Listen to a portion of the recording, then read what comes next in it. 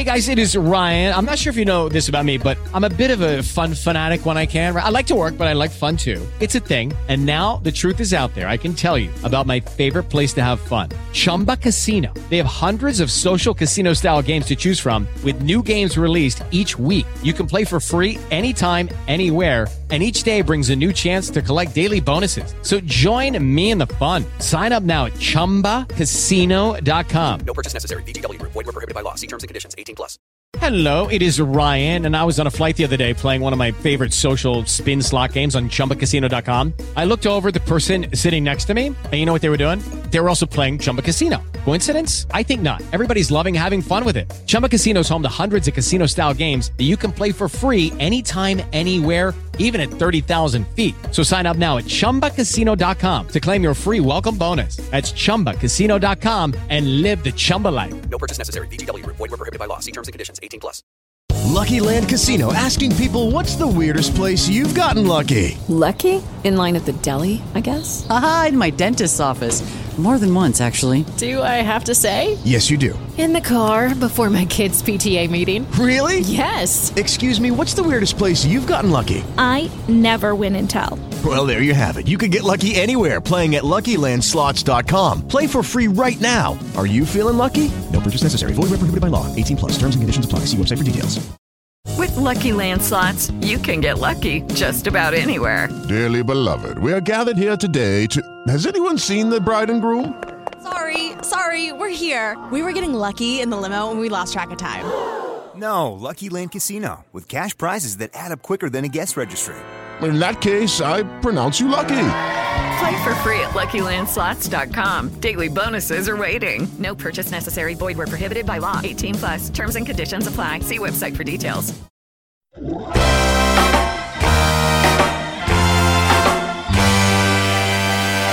You're listening to the Red Seat Podcast. Back to full. Red Sox fans have longed to hear it. The Boston Red Sox are world champions. Part of the Over the Monster Network. Swinging a high knee drive to right field. That one's stalled to the right. Hunter on the move, racing back. It's over his head. It's gone. It's into the bullpen. This game is tied. This game is tied. David Ortiz. David Ortiz. David Ortiz. Presented by SB Nation. It hasn't happened at Fenway Park for 95 years. The Red Sox are world champions. Hosted by Jake Devereaux. Here comes a 1-2 pitch. Red Sox win the World Series. And featuring Keaton DeRocher. High deep right. He crushed it. It's a grand slam. Wow. I'm telling you, it's time to party. Got it. 300 strikeouts in 2017 for Chris Sale. An absolute strikeout machine. 13 tonight against the Baltimore Orioles. They're all loaded. High fly ball, deep into left center field. Way back it carries. That ball is gone. The Red Sox walk it off in style. That's how it's done. The X-Man strikes. Fly ball to deep left center field. Devers has hit it out. The rookie takes Chapman the other way to tie the game.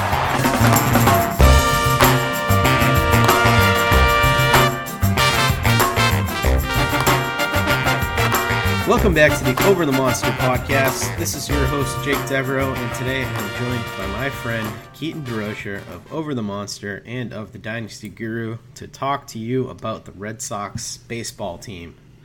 Keaton, how are you, my friend? I'm doing well. Glad you can still call me a friend after our vicious back and forth on Twitter. Oh, when I was boarding my flight on Friday. Yes, that was very intense. But, you know, all of our baseball arguments are always in good spirits. At least from my end, anyway. I can't speak for you. Maybe you were really mad at me. Yeah, no, my interactions always have malicious intent, so I'm glad you saw through it, though. That's reasonable. But before we get to anything today, I want to give you a rundown of what we're going to be talking about. Since we were last with you, we learned that JD Martinez has indeed opted into this year of his contract. That doesn't mean anything for the following years, but he is going to be part of this team in all likelihood in 2020, unless he gets traded, which we'll talk about that too. But we're also going to be discussing Mookie Betts, and specifically the debate that Keaton was talking about was the debate over the Dan Shaughnessy article called "Face It, Red Sox Fans, You Are Overrating Mookie Betts a Bit," which basically incensed the entire Red Sox fan base, and they are all united in hate against it, even the ones that I'm 100% sure didn't read it. But Keaton and I did read it, and I actually didn't disagree with the article at all. And we'll talk about that as well and do some debates, and then we'll talk about Mookie Betts' future because that's the hot topic. Then we'll answer some listener questions and we will get the hell out of here. So let's start with JD Martinez though. So JD Martinez decides to opt into this contract. What that does is it adds his money to the payroll, $23.75 million for the 2020 season. He does have the unique ability, which is kind of making it very unlikely that he's going to be traded, to block 3 teams per year. And there's some speculation that if the Red Sox were to try to trade him to, say, the Rangers or the White Sox or the Blue Jays or some team like that, that seems like a logical fit for him, that he would just block those 3 teams. So in all likelihood, JD Martinez is going to be part of the team in 2020. And it is worth noting that this was uncovered by Chad Jennings, who had a fantastic piece on this for The Athletic. But the way that his contract is structured with all the opt-outs, his AAV to the payroll is not taken as the whole contract. It's taken year by year because of the opt-outs that are in it. So his money isn't 22 like we thought it was before. It's actually 23.75. Okay. Interesting. So were you surprised by the opting in? Yeah, kind of. I just kind of felt that he and Boris were feeling pretty confident about his ability to get something more on the market. And I probably went back and forth about this 10 or 15 times over the course of the season. Initially, when I thought about him opting out, I was like, that would be insane. His market was not that good the first time. How is it going to be better when he is older and coming off a season where he dealt with on and off back issues? And I guess that's kind of what he decided is, I'm getting a really good chunk of change this year. And Matt Corey online, we were actually talking about this, and he pointed out, it's probably a lot easier for him to think about opting out of a 2-year deal worth a little less than $40 million than it is to opt out of a 3-year deal worth over $62 million. Yeah, I think really kind of as we were ramping up our discussions about this on the podcast as the season came to a close, I think we both had kind of made pretty strong arguments for what would make sense in terms of opting out and what would make sense for reasons of opting in. So I think, like you, I'd kind of gone back and forth on it quite a bit, and I wasn't really sure which way he was going. And just the gray cloud of negativity that was kind of hovering over the team, it just kind of felt like he was going to opt out. So that's where my last decision thought he was going to go. But he didn't, and he's here, and he's a very good player, and he's a very good hitter, so I'm glad that he's here. Yeah, me too. And it definitely provides some protection as to how the lineup's going to look if the team does ultimately decide to move on from Mookie Betts if they don't think that he's going to be able to sign. And we'll talk about that a little bit later in the show.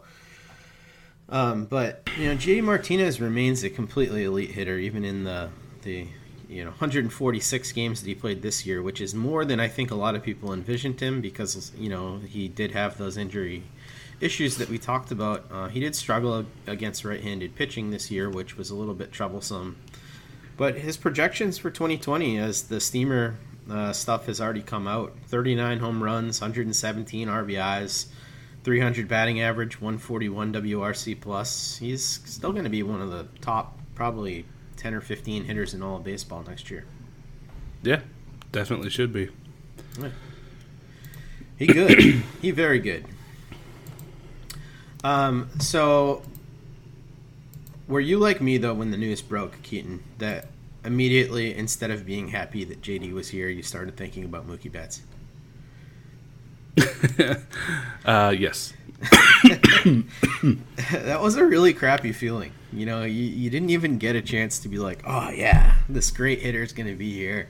It's like, oh, no, what does this do to the payroll numbers? And it's not great because right now, JD with his 23.75 plus Mookie Betts with his 27.7 projection from MLB Trade Rumors.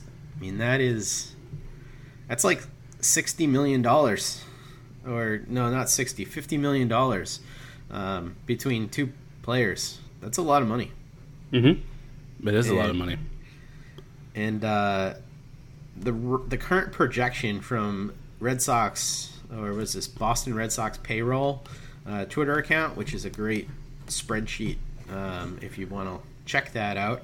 But their current projection for the team as it stands right now with 6 open roster spots is $227.23 million headed into next year, which is just, what is this? It's just a little less than $1 million below the second luxury tax threshold going into next year. And it is $19 million above the first one. Interesting. This is why I don't understand what the urgency is. Well, I guess let me take a step back. If losing Mookie ends up being the result of having to slash payroll to get under all of these luxury tax thresholds, I don't understand what the urgency was to do it for this year.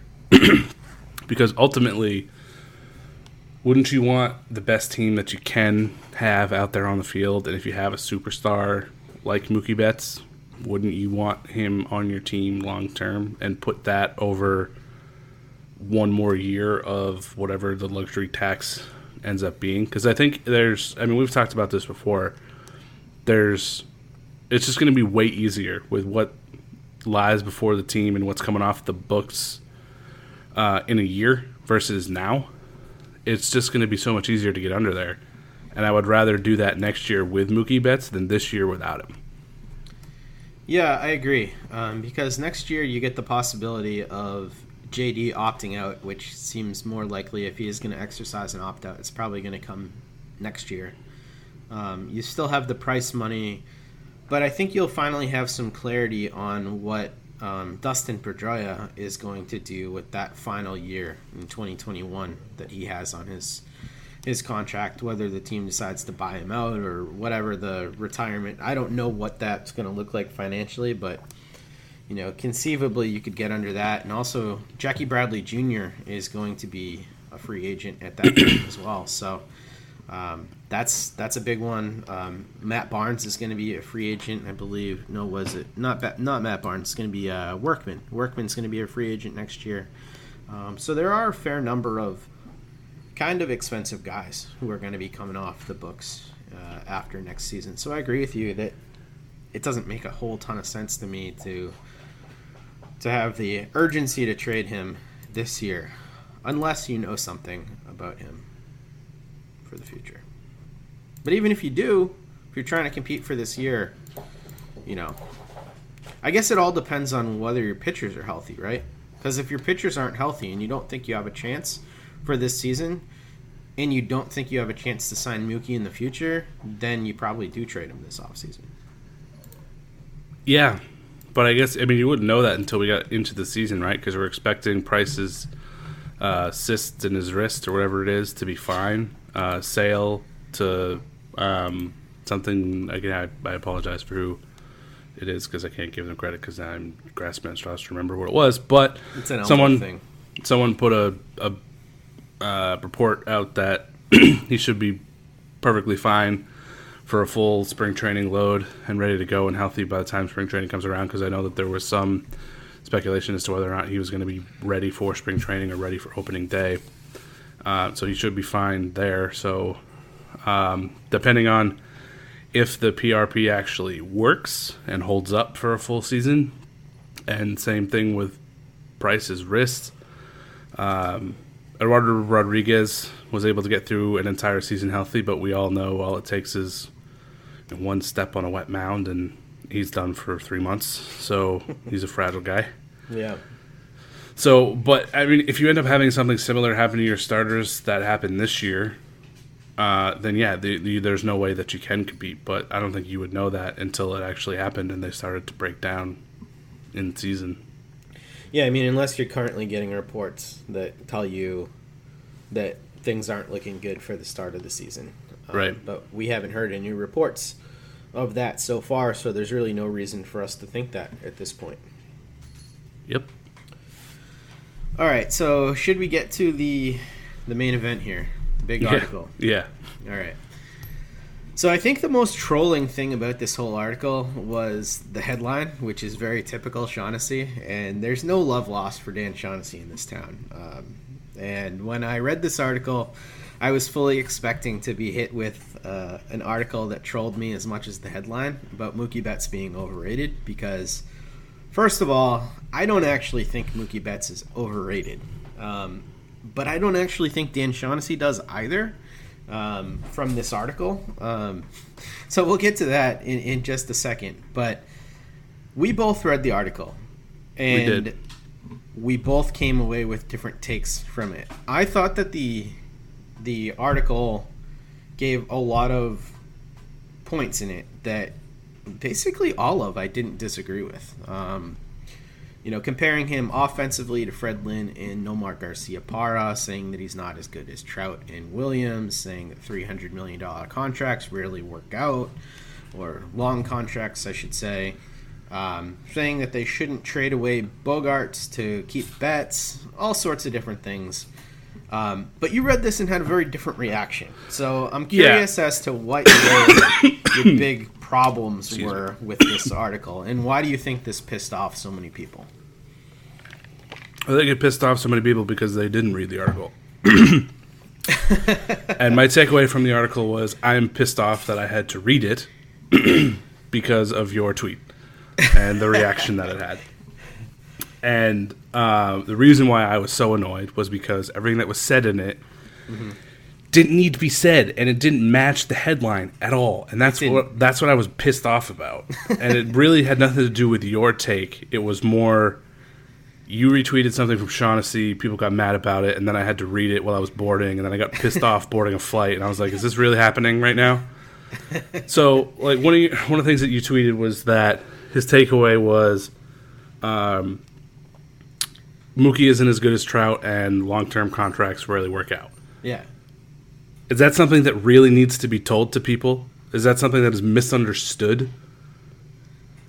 So, I don't think so. I think that those are fairly obvious statements that can be made about basically any baseball player. I don't think it's an insult to call anybody, even Mookie Betts, not as good as Trout or Williams. And yeah, I think the fact that, anybody living up to a $300 million deal it's probably not a good chance that actually happens and that they deliver positive value over the course of that deal. Even though there's they a did big estimate caveat. Yeah, go ahead. There's a big caveat with that. And then we're seeing the tide kind of shift a little bit because of scouting and development being much better now than it was, even a decade ago. And certainly 15 years ago. But if we think of like the current large deals that people are like, holy shit, what a terrible deal. Like Miguel Cabrera, for as awesome and as generational as the talent he is, he signed an 8-year deal when he was 33. Yeah. That's never going to happen anymore. No, it's a terrible deal. Albert Pujols signed, I think it was a 10-year deal when he was 32. Also a terrible deal. Right. Joey Votto signed, it wasn't a $300 million deal, but it was a substantial deal. 10-year, $225 million deal. Don't think that one was terrible. 32. No, but length, again, a 10-year deal given to a 32-year-old. And then Robinson Cano, again, signed his massive deal with Seattle at 32. David Price signed his deal at 31. Not that the next few have been terrible, but just pointing out the age at which they were signed. Right. Scherzer obviously has lived up to his. He's 31. Greinke, he signed his at 33. So Mookie Betts is not nearly that old yet. So, and the reason being, people are actually making their debuts in majors much sooner now because we actually understand development and scouting and can actually get these guys prepped to be a major leaguer much sooner. It's not nearly to the level of like the NBA where you're a free agent 3 times by 30. But we started to see, I guess, the biggest examples of it last season with Bryce Harper and Manny Machado both being 26 and signing $300+ million deals. So you're right.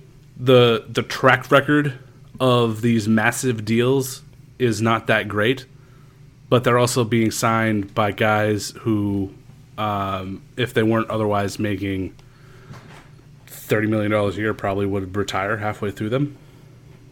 And they're just kind of limping to the end of these deals because they're massively rich. Right. So there's a huge difference between Miggy signing an 8-year deal at 33 and then giving Mookie a 8-year deal at, what is he, 27, 26? So if he signed it now, it would be for his age 27 season. Yeah. But presumably he's going to sign a giant deal for his age 28 season. Still pretty good. Still, in recent history, had been a rarity to get to that point, which is interesting to see. But, so, I mean, that looking at the time that these other guys signed, he would be 4 or 5 years into the deal by the time these other players had signed theirs. So that, I think, is a major difference in the Red Sox needing, or like mulling, giving, or anybody, giving a player a massive deal.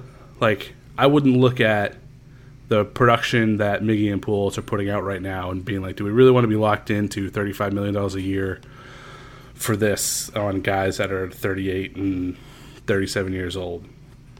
Well, you wouldn't be, because he'd have been a free agent long before that at that point because of how young he is now.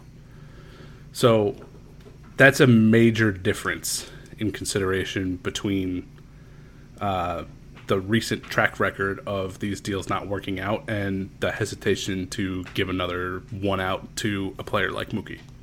Yeah, and I don't think Shaughnessy disagrees with that, because in Shaughnessy's article, he says, in my view, the best play for the Red Sox is to keep Betts in 2020, try and get another great year out of him while trying to sign him, and he says that's unlikely, and hoping he will listen to reason. If he goes and you say thank you very much, you take a draft pick. If you don't, you take dimes on the dollar now or in the midsummer. Nobody's going to give you commensurate value for 1 season or 2 months of Mookie Betts. And I wholeheartedly agree with him there that. And he goes on to say, Betts is a fine player, but he's not a big guy, 5'9", 180. He's not going to get any faster. He's not going to get more power. I mean, there are some things there that I think he's not saying don't offer this guy the Bryce Harper deal or better. He's simply saying, even if you do offer him the Bryce Harper deal or better, there's a good chance he's not going to sign it with you. And if he doesn't, like, that's fine, because probably a deal that big, he's probably not going to get better than what he is over the next year, right? Like, this is we're probably seeing the peak of Mookie Betts as a fielder, a runner, a hitter. I mean, maybe we see a season or two of more power, but I don't think we're going to see better defense or better base running or whatever. That stuff's probably at its peak over the next couple of seasons, right? Yep, I would agree with that. Yeah, so I guess my issue with this was he compares Mookie Betts to Fred Lynn and Nomar. And I think a lot of people were kind of pissed off about that for whatever reason. And he goes on to make this chart that through their first 794 games, and he compares them all as players. And Nomar and Fred Lynn both had higher OPSs than Mookie Betts. And, you know, those are great players too. And I just don't think that, like, Simply because WAR says that Mookie Betts through age 26 is the second most valuable player in the history of the Red Sox. They actually have, here's the chart. According to Fangraphs WAR, Tris Speaker is the most valuable player through age 26, followed by Mookie Betts, followed by Ted Williams, who played in almost 200 less games than Mookie Betts through that point in his career. So Ted Williams definitely would have been ahead of him. But the next player on that list is Nomar Garciaparra, who also played in about 200 fewer games. And if you even that out a little bit, Nomar would be at 32.7 WAR versus 37.7 WAR for Mookie Betts through a comparable number of baseball games played. I just don't think that that's really a bad thing to say, to compare him to those guys. And I'm not sure that he is head and shoulders better than Fred Lynn or Nomar Garciaparra in any meaningful way. I think that he is. But why? So let me preface this. I do think he's better than those two, but not in a substantial way. Step into the world of power, loyalty, and luck. I'm gonna make him an offer he can't refuse. With family, cannolis, and spins mean everything. Now, you wanna get mixed up in the family business. Introducing The Godfather at ChumbaCasino.com. Test your luck in the shadowy world of The Godfather slot. Someday, I will call upon you to do a service for me. Play The Godfather, now at ChumbaCasino.com. Welcome to the family. No purchase necessary. VGW Group. Void where prohibited by law. 18+. Terms and conditions apply. Okay, round two. Name something that's not boring. A laundry? Ooh, a book club. Computer solitaire, huh? Ah, oh, sorry. We were looking for Chumba Casino. That's right. ChumbaCasino.com has over 100 casino-style games. Join today and play for free for your chance to redeem some serious prizes. ChumbaCasino.com. No purchase necessary. Void where prohibited by law. 18+. Terms and conditions apply. See website for details. I think it's enough for me to tweet at you that they are. So, however substantially that makes it, then there you go. But so I was kind of looking at it in their tenure with the Red Sox. Mm-hmm. So wasn't really looking at what age it was, but just looking at, because basically they played through their team control / arbitration or whatever, and then we're gone. So it was like 6 or 7 years for all of them. Yeah, so it was age 23 through 28 for Lynn, and for Nomar it was age essentially 23 through 29, or 30 if you want to count the half season. And so presumably with another season left to get to that same point of tenure with the Red Sox, Mookie Betts already has more WAR than them and can rack up like another 7 to 8 WAR season and really separate himself even further from the two. And that would put him, like, if he has a 7 WAR season, that'd put him 14 ahead of Predlin and 10 or 11 ahead of Garciaparra, all while being younger at that point in their career because he came up sooner. So it just has more value. He's just a more valuable player. Yeah, I guess I have an issue with making the argument just based on WAR. And this is something that I'll be arguing till the cows come home, probably. But I think it's much safer to look at these players from their offensive output. And if you do that, Mookie Betts is at a 135 WRC plus through a comparable number of seasons and games. Nomar's at 136, and Fred Lynn's at 142. So they're basically all within a few points of each other in terms of offensive players. But I think that the defensive statistics these days really, really drastically overrate Mookie Betts in terms of Oh, so you do think he's overrated? Yeah, I think sure. the defense is overrated. I think that right fielders at Fenway definitely get the nod. I think if you're watching a baseball game, Mookie Betts is obviously he's made amazing plays. He's a great defender. But Jackie Bradley Jr. is also an amazing defender, and we see him do amazing things. But center fielders at Fenway do not grade out in terms of defensive statistics nearly as favorable as right fielders do at Fenway. And in particular, the gap between JBJ and Mookie Betts in terms of their defensive value has been much more substantial than I think the eye test tells me it should be. So he should be knocked for playing the hardest right field in baseball? He should not, but I do think that center field is underrated at Fenway. Maybe it is, but he does play a whole bunch of games not at Fenway.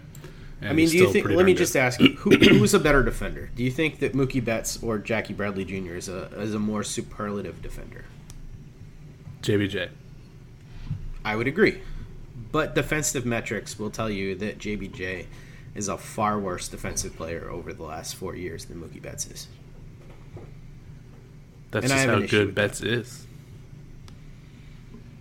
He's so good at right field, tricks the metrics into thinking he's a center fielder. All right, this argument is clearly not being taken with any seriousness by you. It is not. No. Yeah. So I will move on from this, but Nomar through a similar amount of games had basically the same defensive value as Mookie Betts as well. And one of the things that you mentioned online, which was inaccurate, my friend, was that he said that Mookie was a better defensive player, or Nomar was a better defensive player than Mookie, and he did not say that in his article. That's what happens when I'm just trying to remember it while I'm boarding.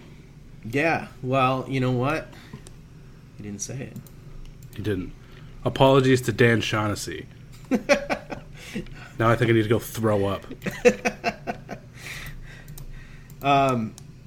But basically, I mean, when we're talking about the team trying to sign this guy, we agree that they should try and sign him, correct? We both agree with that. Yep. And we both agree they should offer him more money than Bryce Harper got. Yep.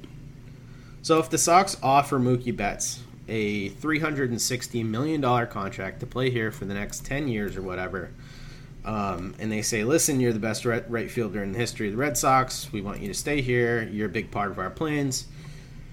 And Mookie says, no, I'm not interested. What do you do?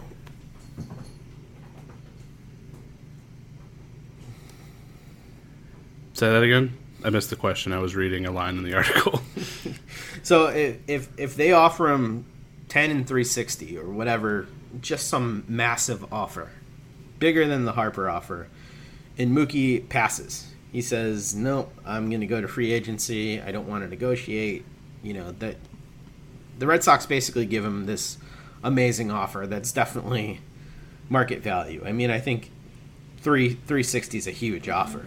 If he says no to a deal like that, and you don't feel like you can keep the player, and you don't feel like the player wants to be here long term, what do you do with him? Do you let him play out this year, still under contract, and see what you got, and let him walk and get a draft pick? Or do you try and shop him now while his value is presumably higher, and try and get some assets for him, and maybe shed one of these big contracts that you have on the books?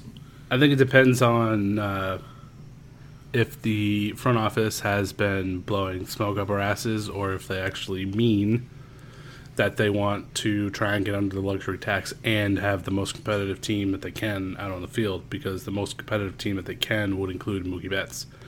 So if that's the case, I would take him at his arbitration value and put him out there on the field every day and let him walk and take the pick at the end of the year. If they don't really care about being competitive this year and they just want to get under the luxury tax, then I would trade him. And I think the answer to what actually happens will kind of tell us if they've been serious or not. All right. I kind of agree with you on all those things, which is not surprising, because when we look at the same set of facts, we usually do agree. But anyhow, let's close the book on this article. Any last issues or gripes with this article? Because I think my issue overall and why I get fired up at people online is because I don't think you can point to anything in this article that Shaughnessy said that wasn't actually true. Yeah, I would love it if, I get that through the latter part of his tenure here now, we've had a pretty good life. So it's been hard to be critical of a whole lot. So you throw shit like Mookie's overrated on a headline and get people riled up. And then write an article about how he's properly valued. So yeah. I would love it if he would just go shove a stick up his butt and go away. Yeah, so you're kind of with me there. The biggest problem with this article was the headline. Yeah, and who wrote it in general. One of the things that this article does bring up, though, just to kind of close the book on it, that I think we both thought was the dumbest thing ever and has been floated by a couple people now. But this idea that somehow you should attach Bogaerts to some package of players to clear money for Hold on. Betts. Can you clarify that for me? Because I haven't heard that at all. Maybe this is the disconnect of being in Chicago. Yeah, but so what the hell is that? Yeah, he's not the first to mention it. So he didn't actually create this, but I think it was Passan who was the first to suggest that if the Red Sox are clear or are serious about clearing some money, that they should float Bogaerts, who's coming off an amazing season, to another team to shed whatever his $20 million or whatever money that's a very bad idea. It's a horrible idea. Considering it's $20 million. It's $20 million for every season. That is an incredibly team-friendly deal that would not make any sense at all. If you really want to shed salary, you basically just give David Price away for like somebody else's whatever prospects and possibly even eat like 10 to 15 mil. That's how you would do it. Yeah, I agree. And I personally, and I know this is a very unpopular opinion, but I feel like Xander Bogaerts is actually more valuable to the Red Sox than Mookie Betts is. Anyway, so I would definitely not do that. And the argument is that I think he's close enough as a baseball player, and I think what he adds as a leader and playing a premium position kind of put him over in my eyes, especially now that he's signed to that team-friendly deal. Yeah, I'm not going to fight you too hard on that. All right. Or at all, because I'm not saying anything after that. Nice. So now that we're not fighting anymore, Keaton, let's move on to some speculation. So, because I am not a real journalist, yeah, let me just discredit myself here. I don't do this for a living, okay? I get paid by SB Nation to do a podcast, which is great, but also it doesn't put food on my table. So I'm going to just throw out some things that I've heard from some sources, and I won't name my sources, but they are seem to be fairly reliable sources. But sources say that Mookie Betts does not indeed want to be here long term. Okay? And what that means for the Red Sox is that Mookie Betts has apparently presented the Red Sox with some teams that he is interested in signing an extension with, in playing long term, and the Red Sox are not on that list. So if we are to believe these rumors that have been floating out there, or rumors or sources or whatever you want to call them, this makes the decision for the Red Sox a lot more simple, in my opinion. If he doesn't want to be here, and you have approached him about that, he's been forthright with you, you got to go get some stuff from Mookie Betts. And I don't feel confident enough. I'm going to tell you right off the bat, I don't think they're going to add a ton, especially in the financial position that they're in right now. I don't think they can add enough in the current financial position that they're in to be better than the Yankees as currently constituted. I'm not even sure they'll be better than the Rays as currently constituted. So I think that the move here now is to trade Mookie Betts.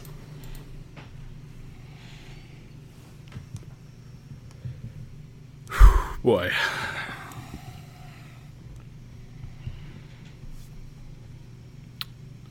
So this falls back into what I had just said. And I think that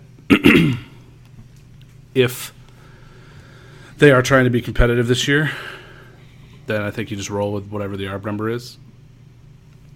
And if you fall apart at the deadline, move at the deadline.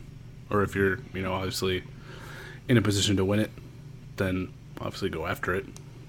But that is a bummer. Because I think it's kind of, it feels like since we started doing this, like March, that we've been kind of on a slow walk towards this inevitability of him being traded this offseason anyway. As much as we tried to avoid talking about it and got annoyed when we were talking about it, I think you and I both kind of felt like the reason we were avoiding it was because it was probably going to happen. Yeah, it definitely felt that way. Yeah. It's just kind of now that the offseason's here and stuff is starting to leak out, it's like, oh man, it really is going to happen. That's frustrating. But I guess I get it. If he's not going to be here long term, then I get it. I understand it. That's obviously the move to make. But I'll probably be annoyed about it until I hear what's coming back, and then hopefully be less annoyed. Yeah, and this is no sure thing, and we can't verify whether or not this is 100% true. But if the rumor is true that he does not actually want to be here, it certainly complicates things, because no matter what the Red Sox do, they can offer him the money, but there's going to be plenty of other teams willing to offer him that money too. And plenty of other teams that are not located in Boston, plenty of other teams that have more financial flexibility. So there's a lot of things going for him. And I think that if they do end up ultimately, exploring trade packages for Mookie, that Bloom has to look at this as an opportunity to also get rid of one of those colossal pitching contracts that are on the books. And one of the guys that we talked about before we logged on here when we were kind of chit-chatting about this was, the possibility of packaging Mookie Betts with a David Price to whatever location Mookie Betts gets sent to. And maybe you're not getting that rich prospect package back for Mookie Betts. And we talked about how that was going to be sort of difficult to do anyhow because of his huge ARB number that he's going to carry. $27 million is a lot for any team to eat. So if you can't get that, you're trading to him to presumably a team that is trying to compete next year, attach David Price. He's still a pretty damn good pitcher to that, and clear out some room so you can actually do some stuff, because having $80 million tied up into 3 pitchers is stupid. Unless they're really good pitchers. Yes, and I don't think Nate Eovaldi is a really good pitcher. Neither do I. And I think David Price used to be a really good pitcher, and I think he's a slightly better than... I'll say he's 10% better than average going forward is how I'd project him. I think I'd give him a little bit more than that, but yeah, I'd say he's not really good anymore. Tough to stay committed to that. I think the only guy I'm not really trading from that trio is Sale, because I don't want to sell low on Sale. I'd be fine if somebody wants to, take a chance on Eovaldi, but I think that one's impossible to move right now. I think the one you get the best chance to move is David Price, who pitched well, and despite the minor surgery that he's going under, I think David Price can be effective, especially if he moves to a National League team. I think he'll be really effective for a National League team next year. Yeah, I agree with that. And you don't want to sell low on Sale, right? I don't really want to sell at all on Sale. Right. I see Sale plus Devers and Bogarts as being that core going forward. Yeah, it wasn't a great year for Sale, obviously. He had his issues with dingers and a lack of movement on his slider. And even with that, he had the second highest K per 9 in the majors behind Garrett Cole. And that Garrett Cole guy is pretty good. Yeah. And he did that with a bum elbow, which is pretty wild. I mean, a healthy Sale is like a top 3 pitcher in the league. So I'd rather take my chances with that, given that this is really like the first significant injury that he's had. He's had his dings. Not saying it's the first time he's ever been hurt, but I feel much better sticking with him than I would about sticking with any of the other pitchers. Yes, I agree. And especially when you have Bloom, who is so adept at finding starting pitching. And he proved that time and time and time again in Tampa Bay. I am so much more fine with moving on from some of these high-priced guys and seeing what Bloom can actually do to rework this staff kind of on the fly and on the cheap. And that'll allow you some additional flexibility to kind of lock up the guys you want to lock up long-term while, you know, not tying yourself into a situation like Dombrowski got the Red Sox into. Yeah. A lot of work to do. A lot of work to do. My God. So definitely a weird podcast for us, but yeah. When's the winter meetings? That's gonna be coming up like a month. Well, GM meetings are coming up, I think, next week. Let's see, GM meetings 2019. These are here we go. GM meetings. Yes, this is very exciting for everybody. November 11th to the 14th. That is tomorrow. And yeah, that is tomorrow. Wow. Owners meetings November 19th to 21st. Non-tender deadline December 2nd. And then winter meetings December 9th through the 12th in San Diego. So things are going to get busy. Yeah, I think Hopefully. Mr. Bloom's going to be very popular at these meetings. Good. He should be. Yes. All right. So, shall we move on to some listener questions? Sure. Okay. Zach has a question for us. He says, any guess on a timeline for when we should know who's on our team for 2020? Well, I want to say sooner rather than later, but given the market and what teams are doing with the free agency, we might not know until February. Well, yeah, right? Because the only real question marks, I would say, are in the outfield, right? Like, maybe first or second base if they decide to not go. I think they're going to go internal for one of those and probably external for the other. I think that one might get done sooner rather than later because I don't think that's going to be a big money person or transaction. But whether or not they decide to trade Mookie and or trade Jackie Bradley Jr., I think that could take a little bit of time. But I do think that something happens at the winter meetings.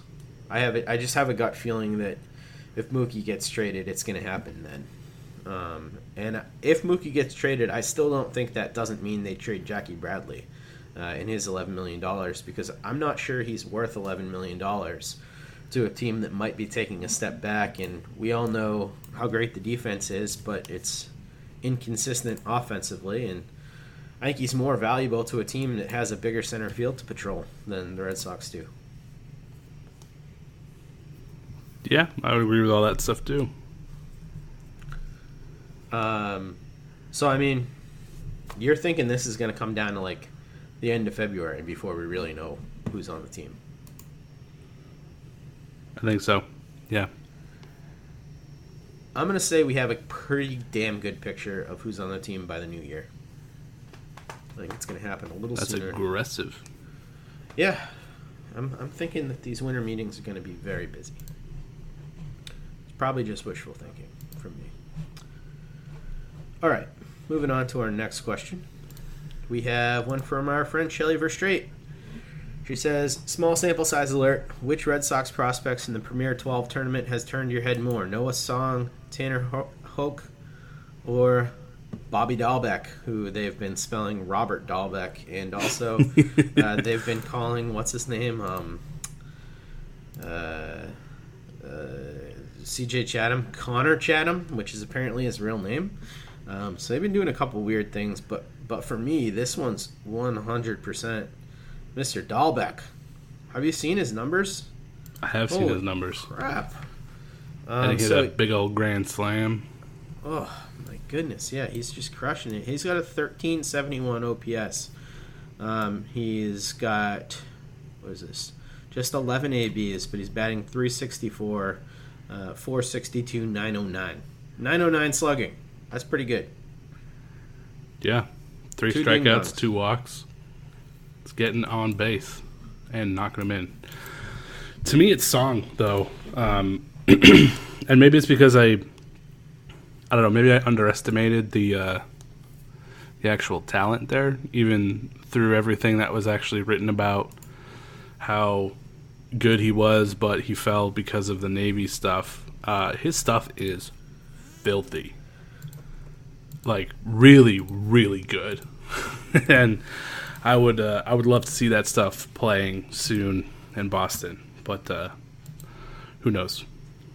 We will not probably know anytime soon, which is kind of a bummer. But actually seeing him play out on a field and actually getting to view his stuff, he's filthy. He's much better than I thought he was. Yeah, he's really good. Yep. Yeah. I like him too. I'm so thrown off as to where to rank Song personally. And I think in terms of talent, he's up there, probably in the top 5 pitching prospects for the Red Sox. I'm not sure I'm willing to put him 1, like Baseball Prospectus just did amongst pitchers. But I do think that he's really good. 2 years is a lot of development time to miss for anybody. It is. If he does miss that. Ben Jacobson has our last question of the day, and he says, who do you think the Sox are going to get rid of in order to get under 208? Are we just going to be bad this year, shedding all this payroll? I think it all comes down to the pitching. If the pitching is healthy, then the lineup, even without Mookie, is very strong and good enough to be one of the top 3 teams in the American League. If the injury pitching is spotty and has a bunch of injuries again, then they're going to suck. And without Mookie, they're going to suck even more. So there's a chance they could be like an 83 to 85 win team. Maybe probably even less. Probably like 80 to 83 if the pitching is a disaster.